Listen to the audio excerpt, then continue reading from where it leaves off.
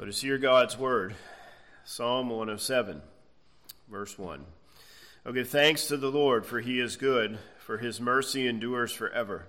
Let the redeemed of the Lord say so, whom he has redeemed from the hand of the enemy, and gathered out of the lands, from the east and from the west, from the north and from the south. They wandered in the wilderness in a desolate way. They found no city to dwell in. Hungry and thirsty, their soul fainted in them.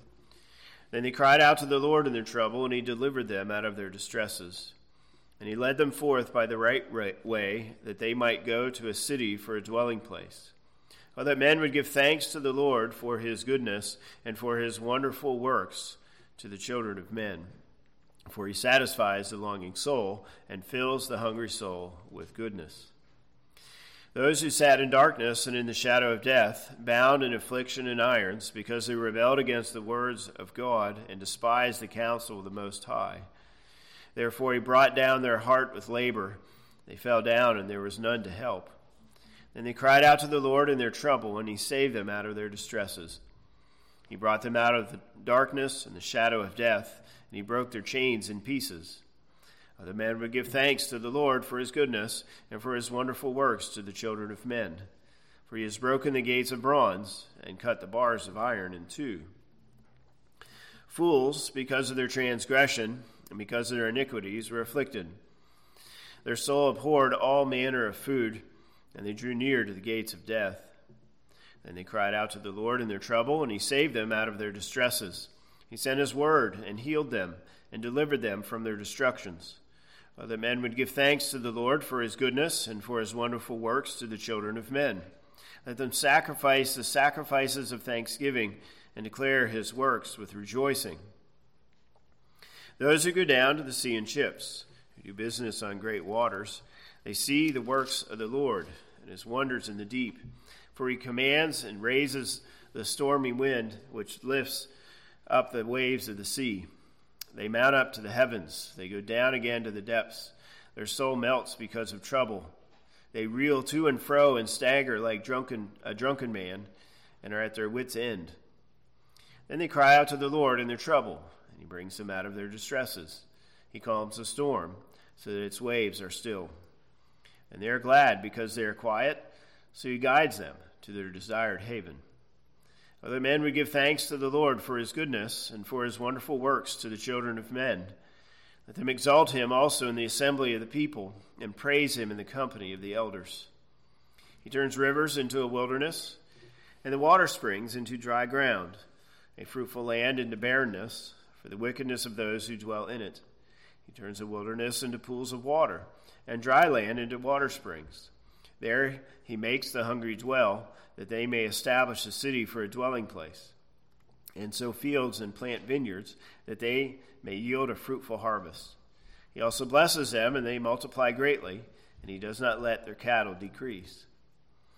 When they are diminished and brought low, through oppression, affliction, and sorrow, he pours contempt on princes, and causes them to wander in the wilderness where there is no way. Yet he sets the poor on high, far from affliction, and makes their families like a flock. The righteous see it and rejoice, and all iniquity stops its mouth. Whoever is wise will observe these things, and they will understand the loving kindness of the Lord. The grass withers, the flower fades, but the word of our God endures forever. Amen. Well, as we begin here today, we started the first two of the four sections where God gathers his people, and we talked about those who were wandering, who were lost. We talked about those who were in prison. And so here today, as we begin, I want you to think of the times where you have been hungry to the point where you think you may pass out or maybe even die. I also want you to think of times where you've been on the water, been out in a boat, and maybe enjoying the day, and all of a sudden a storm comes up. Now, some of us may have experienced some of these things. Maybe some of us know of others who have.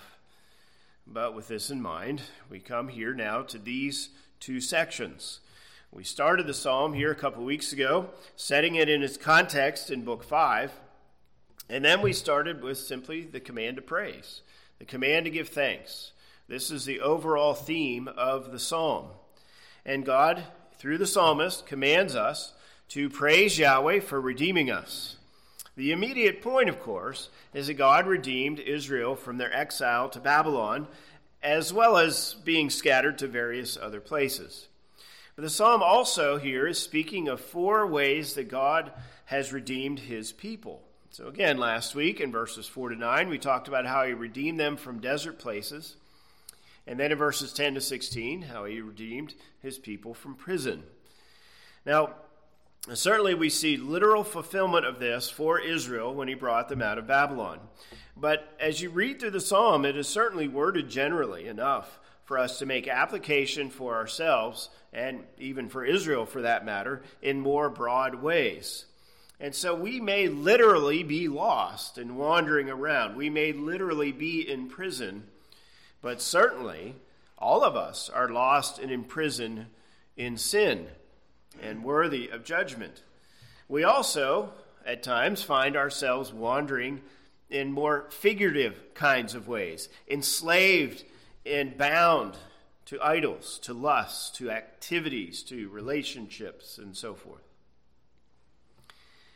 But the reason why we're praising God here in this psalm is because even in these situations, even when we are the cause of it because of our sin, when we cry out to God for help, he hears us.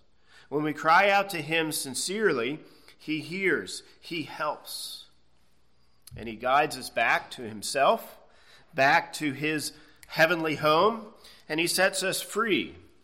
And so whether literal, spiritual, or figurative, God helps us in our problems, and so therefore he deserves our praise and our thanksgiving. Now in each of these 4 sections there are 5 parts. We have the problem to begin with, we have the cry for help, God helps, thirdly, we praise him, fourthly, and then fifthly, it's a little different. In the first 2, we saw basically a reiteration of why we should praise God. We'll see a little bit different now in these 2. So, we come now to verses 17 to 22, which first talk about illness in some way. And then in verses 23 to 32, we see about being in ships and storms coming. So let's start here then today in verse 17. And again, use the translation that I am giving to you so that I can give you a more faithful translation of the Hebrew, which unfortunately often the English translations obscure some things. And so this will be more direct, if you will. So verse 17. They became fools because of their way of rebellion, and because of their iniquities they were humbled. All right, first of all, note here the parallelism. Remember, in Hebrew, they rhyme ideas. And so the second line is rhyming the first line, not by sound, but by idea. And they are similar. There's enough differences. You could probably call it synthetic, but not that different. And so some may argue that they are synonymous. Note also the chiasm. We're switching the order of things. The verb begins the first line, it ends the second line, for example. All right, now, because of that last verb, the Hebrew is worded in such a way to clearly emphasize that the reason why this is happening is because of Israel's sin. Now, you'll notice in the New King James, they don't assume a word in the first line, but I have, and other translations and commentators have as well, and that's why it's in parentheses. And so our point here is really pretty straightforward. Israel became fools because they rebelled against God. They didn't listen to his word. And so God humbled them. And in our immediate context, they rejected God for Baal. They rejected God's word for other things. And so God humbled them by bringing the Babylonians against them. This is our initial context, our initial thought. So if you turn over then and look at verse 18, I guess it's the next page here. It says, all food their soul abhorred. Then they arrived as far as the gates of death. Once again, the Hebrew is worded in such a way here to emphasize that this is because of their sin. Now remember, in the first section, when they're wandering in the wilderness, it may be because of their sin, maybe not. They just took a wrong turn, you might say. They're in prison because of their sin, and now here it's specifically because of Israel's sin. Their sin resulted in the problem. Now the question is, what is the problem? All food their soul abhorred. What's that about? Well, if you look at the outlines that I have on the back page, you see that in both of them it emphasizes illness or sickness. And that may be true. It is the case that when we are sick, especially if it's a stomach bug or something, we tend not to eat. And sometimes we don't eat anything for a few days. And sometimes it just nothing smells right, nothing tastes right, and so forth. And so we abhor food when we are ill. And if it's bad enough and we haven't eaten for a few days, when we go back to eating, usually it takes a few more days to get back to enjoying food again. And so maybe that's all that we're talking about here. But notice how severe it is. In the second line, they arrive as far as the gates of death. So this isn't just a few-day stomach bug. It's something more severe than that. Now, what is clear is that their revulsion to food is because of their sin. Their closeness to death is because they have done something to offend God. They were rebellious. They're called fools. And so this indicates that they had rejected God in some way. Now, it's worded broadly enough here that we can probably apply it to several things. But again, that initial broad context has to do with Israel in exile. And so we know there from many other passages that how they rebelled is that they added Baal to their worship. They didn't reject Yahweh altogether. They just added Baal to their worship of Yahweh and combined them. We call it syncretism. And so because of this, God sent them into exile. Okay? So I'm inclined to agree with those who think that this sickness we're talking about is the sickness that took place when Babylon was besieging Jerusalem. And they didn't have food. And what food they had was running out. They were starving. They were becoming sick.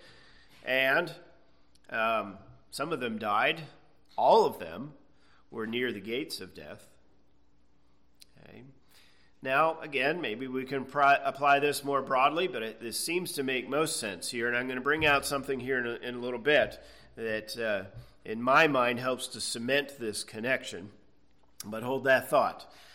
But since the psalm is general enough, let's apply it more broadly for ourselves. All of us are sick spiritually, and even to the point of death. As Paul says, we are dead in our sins. We are all fools.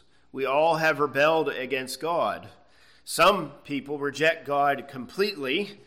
Hey, we did the Bill Nye and Ken Ham thing in Sunday school this morning, and obviously Bill Nye has rejected God completely.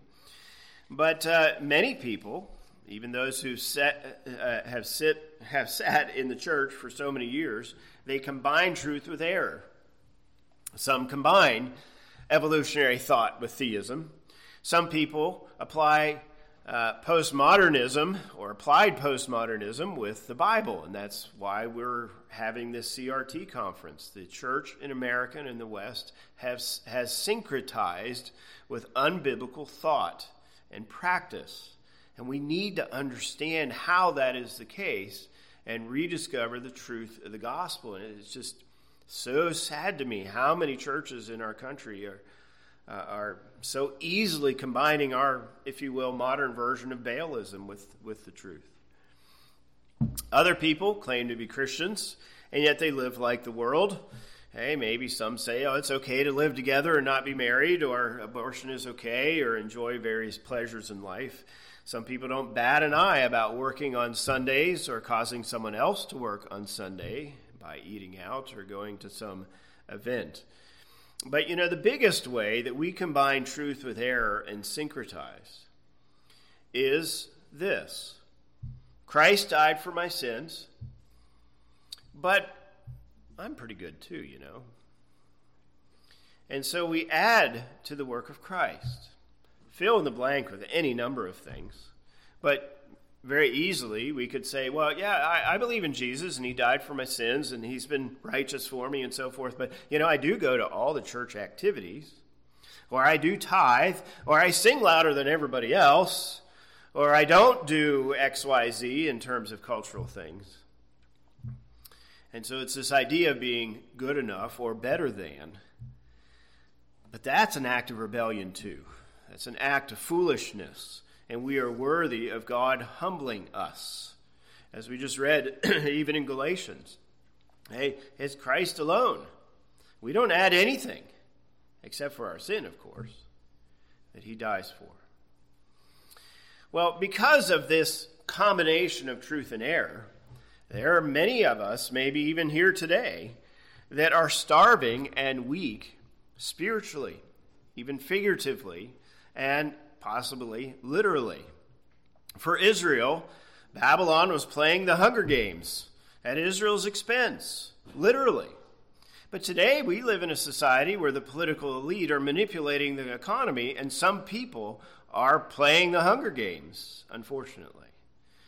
Especially with the shutdown, some people were in a very bad place.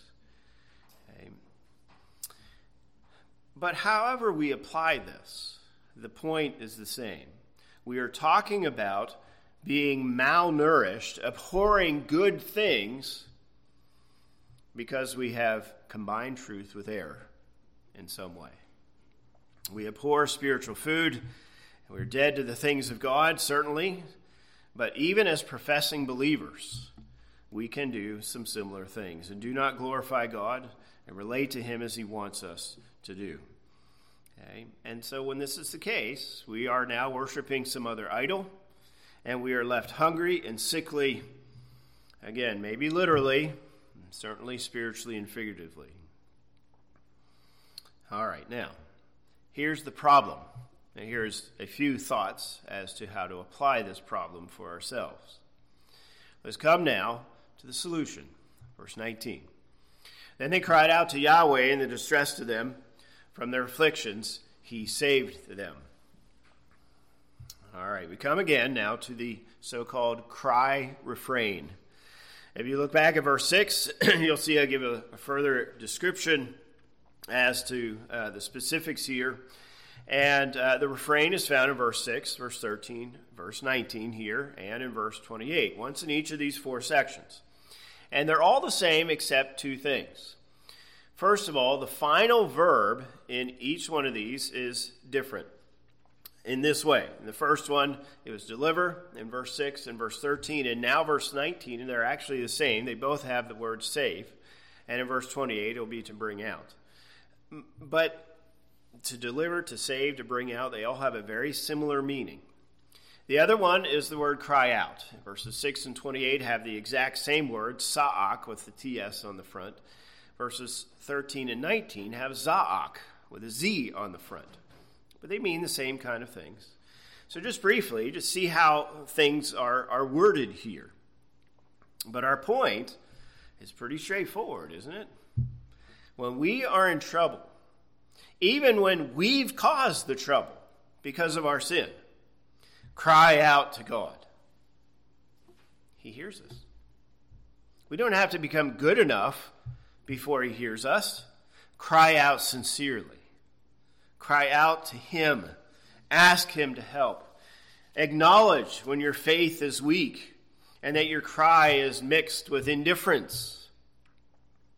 But cry out to him. Cry out, note, to Yahweh, our covenant Lord, not just some generic God. But Yahweh is gracious. Yahweh is compassionate. He is forgiving. He restores. And so when you sin, even quite deliberately, don't run from God when he brings that punishment against you. Turn to him.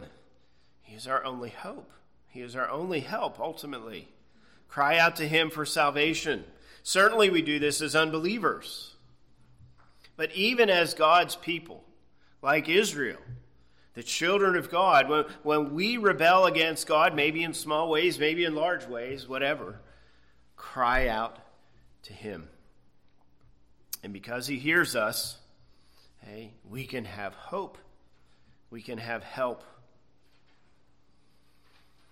So verse 20, how does he help?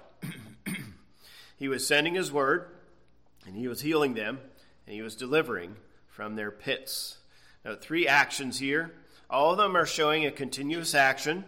And first of all, he was sending his word. Back in verse 17, when you rebel ultimately against what God says and God himself. Here now, he sends his word. Whenever we rebel, we usually then combine it with something that is false. And so God here to help us sends us what is true so that we can hold on to what he says and not combine it with error. But we also have the idea that God sends his word. God's word is, if you will, that force, the power that affects change. God's word is what created everything. God's word is what sent them into exile. God's word is what restores Israel and restores us and saves us. And so the illnesses that we endure, then secondly, are healed. God sends his word, we have healing. We are no longer abhorring the things that are good. We are loving them. We are no longer turning away from the Lord. We are turning to him. He heals our heart, our soul, whether, again, literally, spiritually, or figuratively. And then thirdly, we see that he is delivering from their pits, he says. All right, now your translations are going to probably smooth that out a little bit. The challenge that we find here with this word pit is it's only used twice in the Old Testament. So what exactly does it mean? Well, the other time it's found is in Lamentations 4, verse 20. And in Lamentations 4, verse 20, clearly we're talking about the grave in some way. And so we have that idea here. Because of the connection with Lamentations, this is why I think the initial context is that Babylon had besieged Jerusalem. That's what the whole book of Lamentations is about, how they were trying to survive the besieging. And so I think this psalm, by using this word, is connecting us to that thought. And so God sent his word, he healed them, and he brought them out, delivered them from their pits. Now think about this a moment. They were besieged by Babylon there in Jerusalem. God brought them out first by having Jerusalem fall. Babylon could have stayed there. They could have been whatever, playing games outside the walls or, whatever they were doing. And they just could have kept on waiting until everybody died. But God brought them out, delivered them from this by having Babylon succeed in their besieging so that they did not all die. Then they went into Babylon, obviously for punishment, but then eventually God brought them back. And so sometimes God delivers us over time. Sometimes the deliverance may even take more than one generation. But God does deliver when we cry out to him. And he did it in this way with Israel. Ultimately, of course, God has delivered us from the pit, from the grave, through the coming of Christ, who lived and died and then rose again. And so even though we may die before Christ comes, we will not die forever. Whether Sheol or hell or however the Bible describes it here, right? God, through Christ, has delivered us from these things. There is no second death for the true believer. Likewise, we can think of this in more figurative ways. As God brought the almost dead to life, he has given us eternal life, but he also gives us life in, can you say, everyday ways. Think of it in this way. 500 years ago, in the time of the Reformation and such, the church was starving on meager food. And it was in large measure due to their sin. But God sent his word, hearing the cries of his people. And through the Reformation, the church was brought out of the pit. Today, we need another Reformation. The church here in the West especially is joined with the world. And we are abhorring what is true and what is good. We are in the pit, and the true believers within the church are very hungry for what is good. And so as we cry out to him, God will deliver. We don't know exactly how he will deliver, but he will. So then, let's look at verse 21. Here then is part number 4 of the 5 for each section. Let them praise in regard to Yahweh for his covenant love and his wonders to the sons of Adam. When God helps us, when we cry to him, again, whether it's spiritually, figuratively, literally, whether it's us as individuals or us as a church, we must praise him. We must give him thanks. As I said from the beginning, verse 1, that verb includes the idea of praising and thanking God. And here's that verb again found here in the refrain. As we see in the refrain, again, and we saw it in verse 8 and 15, now here, and again in verse 31, and in all 4 cases, they are identical. There are no differences whatsoever. But our point then is clear. When God helps you, say thank you. Praise him. How many times do we go through a day and God has done something good and we haven't thanked him for it? Okay, let's praise him. Let's thank him for the ways that he has proved himself to be faithful to his promises for us, his people. How he has restored us, even when we've rebelled and sinned. Give him thanks. Give him praise. Okay. Now remember that third line, as I mentioned and emphasized last week. It says his wonders to the sons of Adam. We can debate on how to translate the word wonders. I think this is probably the best way of doing it. But notice it's talking about the sons of Adam. God will even hear the cry of the unbeliever.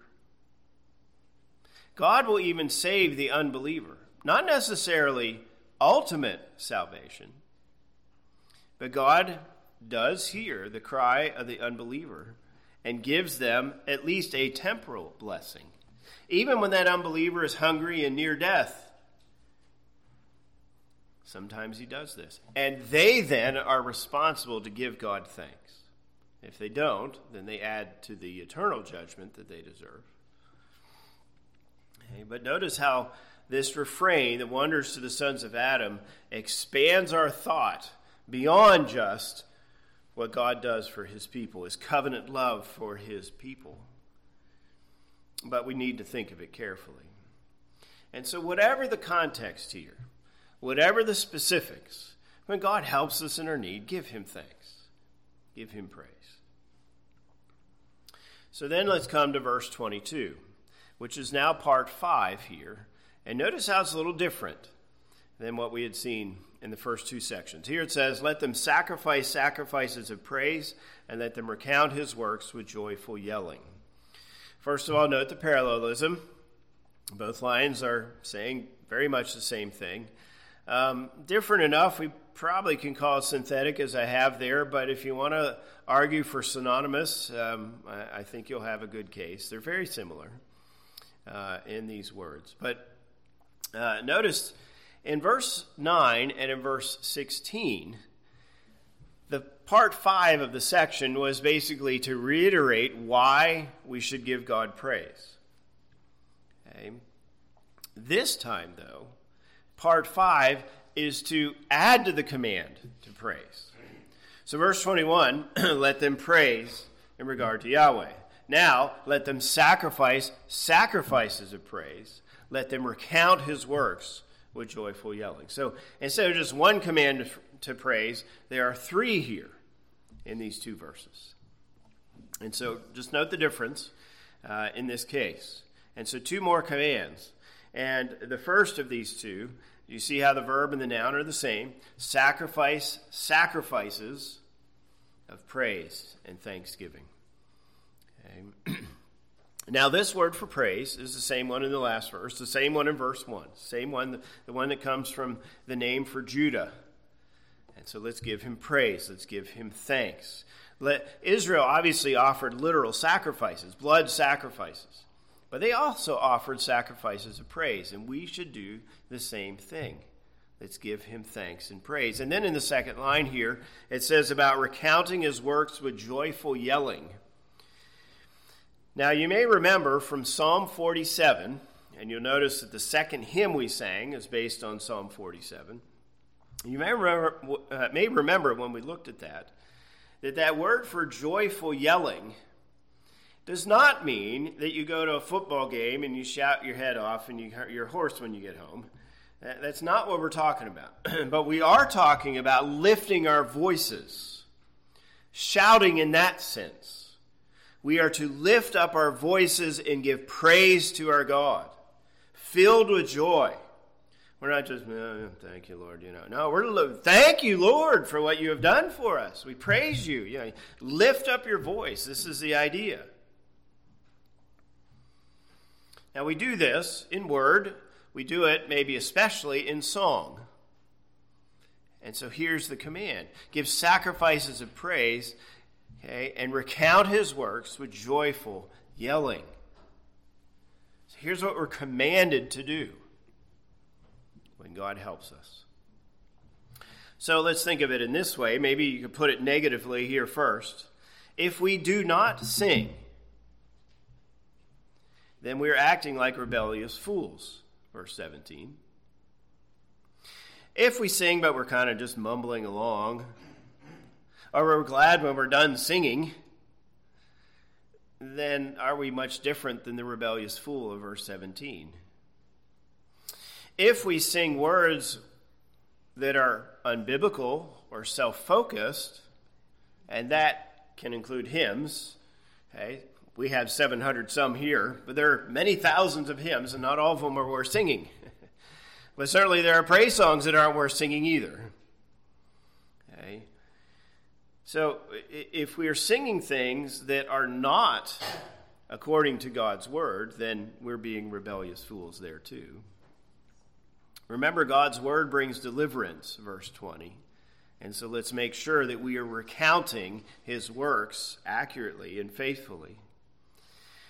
Since it doesn't just include singing, but it includes what I'm doing right now, if I am not faithful to expound the text to you here, then I'm being a rebellious fool. And unfortunately, there are way too many pastors and preachers that are rebellious fools here today because they're not faithfully expounding the scriptures. There are some that do, unfortunately not many. But if we turn that around, if you're not expecting faithful expounding of the text, or if you're not listening, or if you're complaining about something in your mind, if you're not a conscionable hearer, as the confession says, then you're being a rebellious fool. If you grudgingly come to church, if you can't wait to get home, if you're grumbling because it's too long, then don't be surprised if you start abhorring good things. But to put it positively, what better thing can we do? But to praise our God, to hear him speak to us, to give him thanks. What better thing can we do? And how could it ever take too long? We could be here for hours and we're just starting on what God deserves in terms of praise and thanksgiving. How can our singing and our prayer be a bore? It's one of the greatest things that we can do. How can sleeping or daydreaming or fidgeting or clock watching ever be a part of our worship?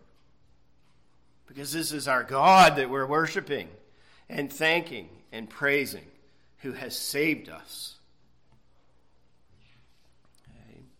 And so note the command 3 times here in these 2 verses, but it's really the whole tone of the psalm.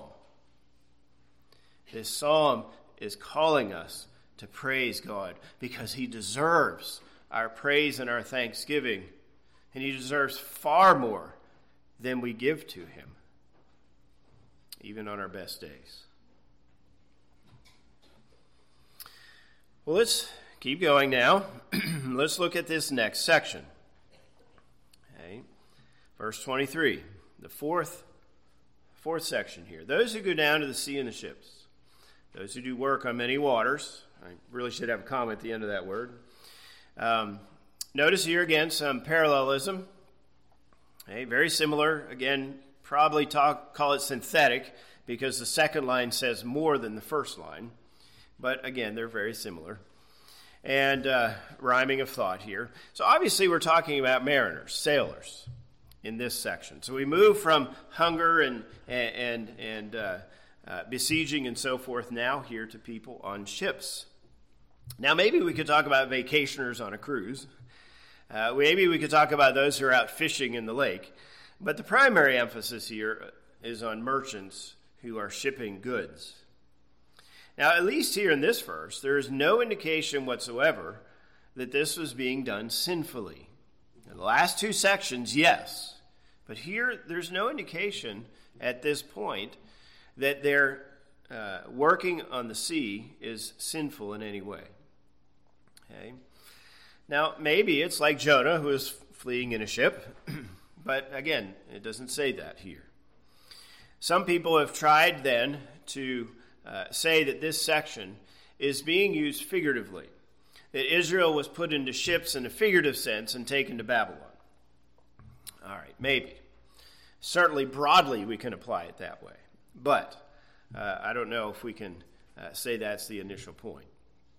Okay? It sounds like normal everyday activity. So then, how do we ship goods today? Well, certainly we have our mariners who are on the big ocean liners with stacks of cargo there that go around the world and so forth. We also have pilots that do it in airplanes, or we have the conductors and such on trains. We have the truckers that haul goods across the country. We have the local delivery men, the UPS drivers, or whatever. We can even deliver people, not just goods. But this seems to be our context, okay? But some of you may have been on a ship, and you can really identify with these words the way they're given to us. So let's then look at verse 24. They saw the deeds of Yahweh and his wonders in the deep. All right, so obviously continuing the thought. And notice there's no indication of sin at this point. Note the parallelism. Both lines saying very similar things. Maybe closer to synonymous than synthetic, but all right. Note the ellipsis. Remember, that means you assume a word in the next line. So they saw is assumed in the second line. And note the emphasis. They is repeated. All right, with all those brief comments on the words, the point is pretty straightforward, isn't it? These mariners have seen the things of God out on the waters. Hey, the wonders in the deep ocean. That word wonders is the same one in the praise refrain. Okay, so the wonders, the miracles, the things that God has done on the ocean are truly an amazing thing to behold. So, again, since we don't have any emphasis on sin yet, let's just talk generally. You ever been out in the middle of the ocean? You can't see the land? Kind of hard to do that in Lake Erie. Okay, maybe Lake Huron or Lake Superior, but have you ever been out in the water where you can't see the land? It's just quite overwhelming, the immensity of it all. As we look at the beauty of the waves, the spray of water, the tang of salt in the air, the cry of the gulls, the seeing of the aquatic animals, the joy of just rocking back and forth, up and down over the waves and so forth, even the power of the wind and the waves around us, the sense of irrelevance and smallness and solitude.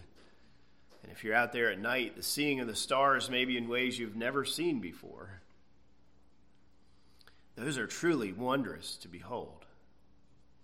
We're out on the boat and we see these things. This is our initial context. So you see then, right, the connection of wonders here back to the praise refrain, the connection with praising God for this is very close. Now maybe you haven't been out in a boat in this way. Maybe you've seen it in a movie or read about it or something. But even in other ways, as we travel, and when you're up in an airplane looking down, or riding on a train, or even just the flow of traffic and so forth, all these things can lead to a sense of awe and wonder at the things that God has done. And we give him praise. Well, with this now here filling our minds, we now, verse 25, see a problem. Then he spoke. Then he caused to stand a wind of a storm. Then she raised his waves. All right, now a few things here. Note the second and third line are in parallel. Again, some will argue synthetic, very similar. Some can argue synonymous there. Notice how the pronoun she is connecting us to the wind and the waves. And note then the pronoun his at the end. I would agree with those who say this is referring to God ultimately.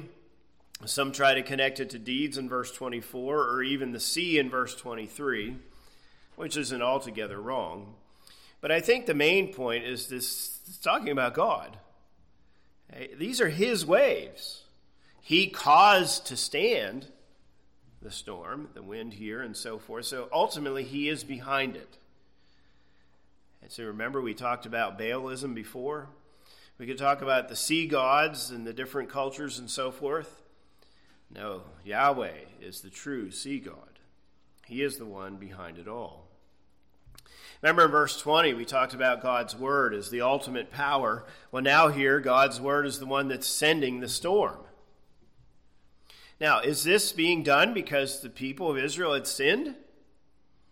Maybe, like Jonah, but there's no clear indication of that here. It could be, if you will, just a storm and you're caught in it. But of course, God sends it. So note that in the description, verse 26, they went up to the heavens, they went down to the depths, their soul and evil was melting. Notice the added words there. If you take them out, you can imagine being on the boat going up and down here. It hardly can say anything. And if you've ever been out in the waters with a storm, it can be quite terrifying. The storms can be so bad that they've measured waves from 60 to 100 feet tall. So the description here sounds like one of these bigger kinds of storms. The storm was evil. It is fierce. And even seasoned mariners are afraid. Again, think of the story of Jonah. So verse 27, they were leaping and they were tottering like the drunken man, and all of their wisdom was ruined. Even the people who could, can you say, walk better on a boat than they can on land? They can't stand because it's so bad. Even the best sailors are at their wits' end, unable to steer properly to ride out the storm, because God is bigger than them all. You remember here, it's about 15 months ago, we were going through the book of Acts, and we talked about how Paul was going to Rome and the storm that came up. And you remember how they were casting the cargo overboard to reduce the weight of the ship. Remember the tackle they got rid of and how they tied up the hull with ropes and used sails a certain way and dropped anchors, and they were rowing and steering. Remember all the things that we had talked about there. Okay. Well, this verse is saying none of that made any difference in this storm. Again, similar to what Paul had faced. Well, a few of us may have ever experienced this kind of storm on the water. I did get caught on Lake Huron one time, but I was in a bay. Another time there was a storm. It wasn't that bad, even when we were out of the bay. But that's nothing compared to this description. Maybe you've seen the movie A Perfect Storm or something like that. But we can also apply this in other ways. You think of other captains sailing their vessel, even if it's not a ship. Maybe you've been caught in an airplane in a storm or a snowstorm or something like that. But whatever it is, okay, this is to such a degree that even the best transportation specialists, okay, could barely survive it. But even more specifically, and maybe more applicable to us, is the application of these thoughts figuratively. We all have been in some pretty severe storms, figuratively speaking. All of us have been to the point where we think we're not going to survive. The storm is so severe. It is so overwhelming. Maybe it's problems at work. Maybe it's finals week. Maybe it's relationship difficulties. Maybe it's a financial institution coming to collect. Maybe it's the government and their oppressive ways. Maybe it's a persistent sin that you cannot seem to overcome. Maybe it's health problems. Fill in the blank. There's so many adversities that we have faced that we could consider in this figurative sense. Now notice that the opening section here of this broader section has 5 verses to it. It's a much longer description than what we've seen in the first 3. But it leads us then to the same response. When we are overwhelmed with the storms of life, and again, the text does not say they are specifically because of our sin. Whether they are or not, cry out to God for help. So now, turn to the next side here, verse 28. Then they cried out to Yahweh in the distress to them, and out of their afflictions he brought them out. So here again is the cry refrain. Note the final verb is to bring out, a little bit different. And this is the word sa'ak here with the ts there for cry out. So again, go back to verse 6 and look at the note there. Same thing. For the 4th time, cry out to God for help.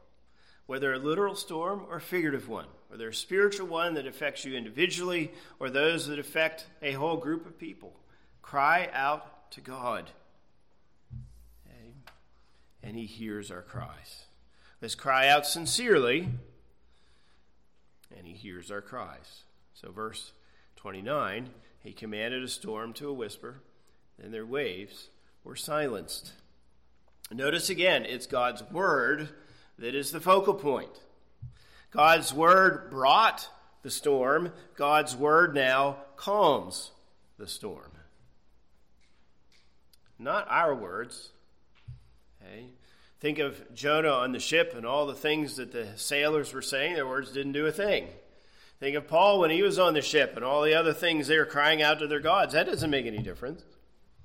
But God's word does make a difference. He speaks and the storm subsides. And this makes sense because he spoke and he made the sea in the first place. So then verse 30, then they rejoiced because they became calm. Then he led them into a harbor of pleasure. Understandably, once you're in a storm like this and the sea goes calm, you are filled with joy. You're alive. But God not only calmed the storm, he brought them into safe harbor so they could enjoy solid ground again. Now, of course, Jesus did this very thing. And you think of the disciples there on the Sea of Galilee, and they can get very severe storms on the Sea of Galilee. Jesus is sleeping. They wake him up. Jesus speaks, and it goes calm. The disciples rejoice. They also were in awe. Who is this man? He can't just be a man. He must be God, and of course that's true. And so whether we're talking about a literal storm or a figurative storm, God's word is what is in control of all of this. Okay? And he helps his people. So then, verse 31, let them praise in regard to Yahweh for his covenant love and his wonders to the sons of Adam. Again, now hear the praise refrain. Again, it's identical to all the others. Here is what the psalm is all about. Let's praise God. Way too often, we forget to do that. Or we just kind of, half-heartedly give him thanks. Let's give him praise for bringing us out of these storms, including the storms that we have caused due to our sin. Once again, God will sometimes do this even for the unbeliever. He will save them in a temporal way, and they then must praise God. So if you happen to know an unbeliever that just came out of a massive storm, whether literal or figurative, okay, encourage them to praise God, because they must do so. But of course, when God does this for his people, it is even more wondrous. So then, as we come to the fifth part of this section, it's verse 32. And notice how it was like the last one. And let them exalt him in the assembly of the people, and in the dwelling place of elders, let them praise him. Do you see how it's basically telling us to keep praising, right? 2 more commands to praise. Notice we have some parallelism here again. Different enough, probably to call it synthetic. Note the chiasm, how it switches order.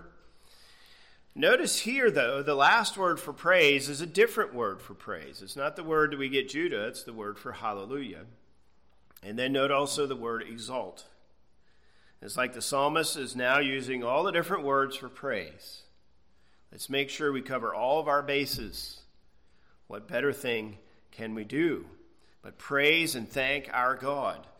Now, I've been saying to some degree an emphasis on us as individuals, but this verse clearly emphasizes that we should do this as a body of believers, right? Exalt him in the assembly of the people. Let's do so here at church, not just at home. Let's not just do it on the shore after our storm subsides, but let's do it here together as the people of God. For Israel, that of course would have been the temple and even the synagogue after the exile. But notice in the last line, it talks about the dwelling place of elders. Now, when we think of elders in the PCA, we think of the church, right? But in Israel, that probably is referring to the gates of the city.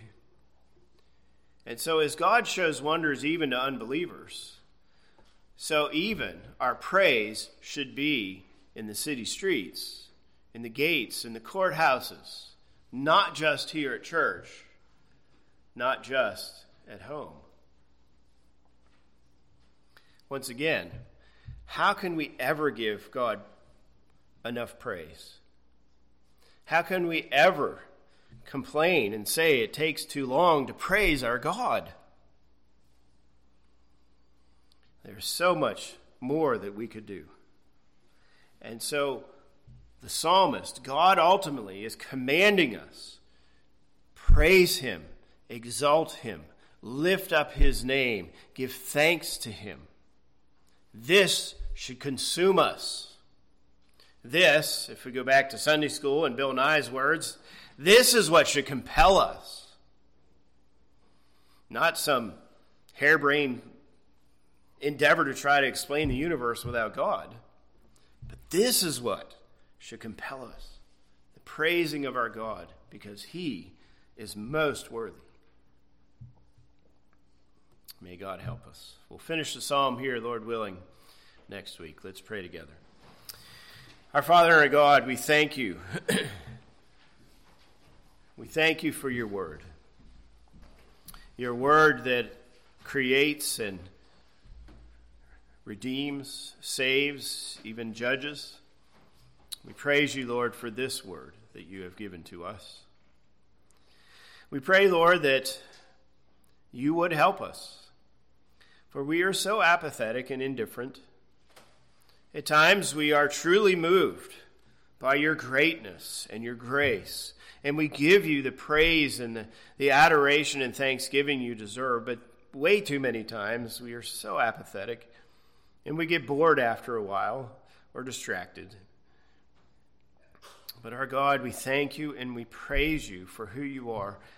We thank you and we praise you that even when we cause our own problems by turning from you, you still are the one to whom we can turn and find help and salvation. We thank you for this, Lord. We also then ask that you would not only help us to praise and give you thanks, but that you would help us that when we are either stuck in a storm or we are besieged by enemies because of our sin, help us, Lord, to turn to you. to cry out sincerely for help, knowing that you are a God who loves and who is compassionate. For this, Lord, again, we give you praise and we give you thanks, and we ask then for your mercies in this, that your name would be exalted in your kingdom further. We pray in Jesus' name. Amen.